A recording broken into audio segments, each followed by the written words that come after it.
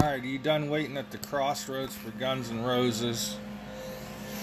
It's one of my favorite Guns N' Roses songs, Coma. It's just so deep and methodical. Welcome again to the Panic Attack. This is Big John. Follow me on Getter and Twitter at @thereal_Big John. And let's delve right in, cheer. So, the Supreme Court has been hitting them out of the park the last few days. Started on last Thursday with the decision that the states do not have the right to limit your ability to bear arms. It is expressly written so in the Constitution. Now you got stupid liberals going, well, wait a minute, but how can they say that it's not up to dictate to... Okay. Stupid liberals saying, how can they say it's up to the states to allow abortion or not, but it's not up to the states to regulate gun control? Well, Clarence Thomas said it best, and he said a lot of things best lately. Clarence Thomas said people today are more worried about their iPhones than they are about the Constitution, or they think more about their iPhones than the Constitution, and he would be right. So, Thursday, we had the overturning of a New York law that said that the government has to, you have to give, the government good reason why you need to carry a gun. Then on Friday, of course, they said no, the Constitution does not specify anything about abortion. So, that decision goes back to the states. The clear difference is the Constitution does not specifically name the right to an abortion as a right. It does specifically name the right to bear arms a right.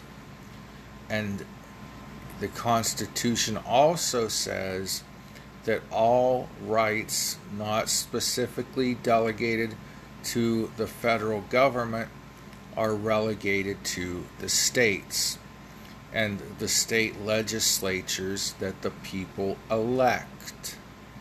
So the legality of abortion was given back to the hands of the people. It was not outlawed, it was not banned, and the prior court ruling did not make abortion a law, did not make it, it made it legal, I guess you could say, or made it, they decided that the states cannot legislate abortion, thus making it legal. But the Supreme Court does not make laws or write laws.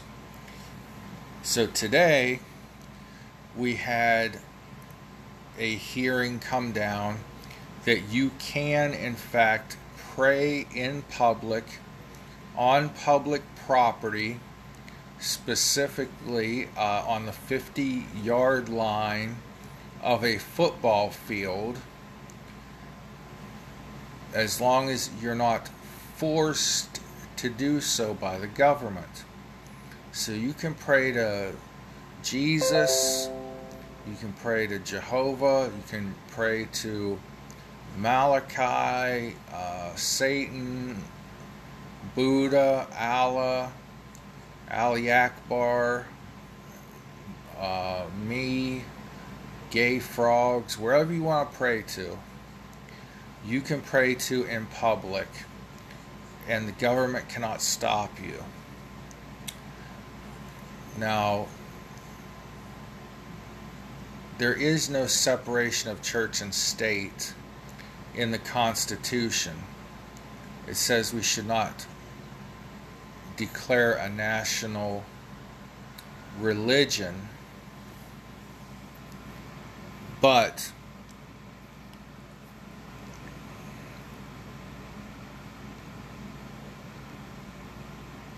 First Amendment guarantees the right to practice any religion you want.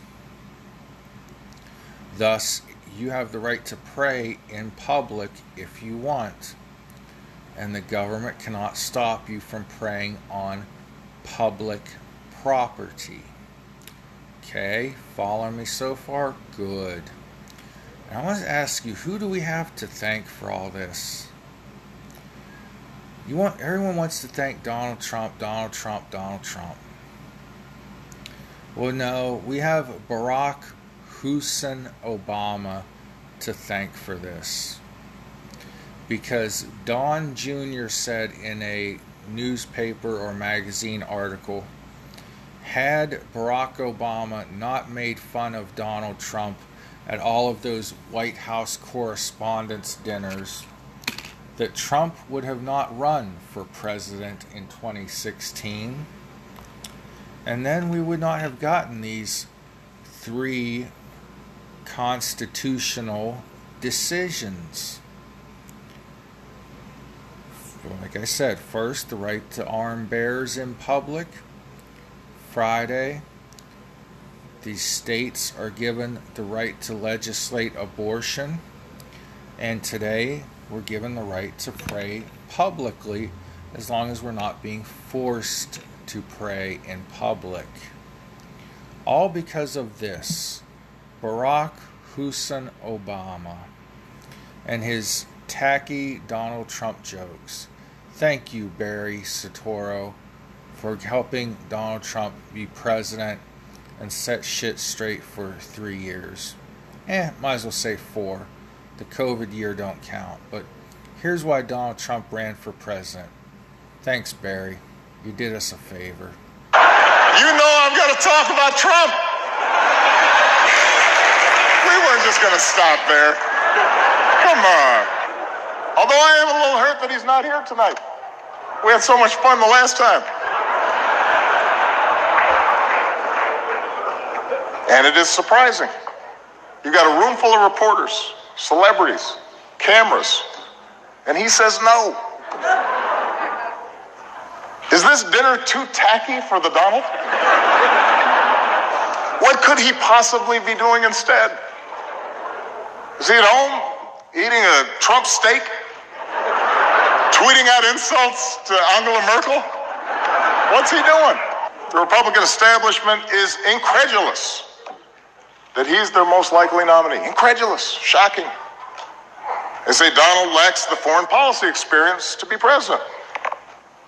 But in fairness, he has spent years meeting with leaders from around the world. Miss Sweden, Miss Argentina, Miss Azerbaijan. And there's one area where Donald's experience could be invaluable, and that's closing Guantanamo. Because Trump knows a thing or two about running waterfront properties into the ground. All right, that's probably enough. I mean, I've got more material. No. I don't want to spend too much time on the Donald. Following your lead, I want to show some restraint.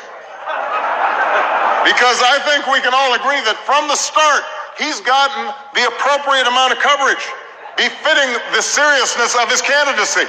I hope you all are proud of yourselves. The guy wanted to give his hotel business a boost, and now we're praying that Cleveland makes it through July. So, that last bit, the media gave Trump a ton of free publicity leading up to the Republican primary. And then, of course, you had rioters, Antifa and Democrat lackeys, professional rioters at Trump rallies. And they were afraid there would be a massive riot in Cleveland, Ohio, at the Republican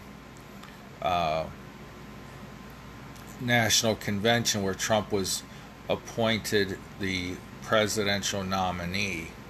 So anyways, hey, we had Trump appointed 3 constitutional conservative justices, and they just went 3 for 3 on upholding the Constitution in regards to gun control, abortion, and prayer on public property.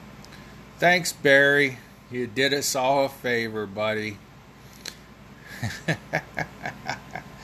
I love it when a plan comes together. Old Barry Soetoro. Good job, buddy.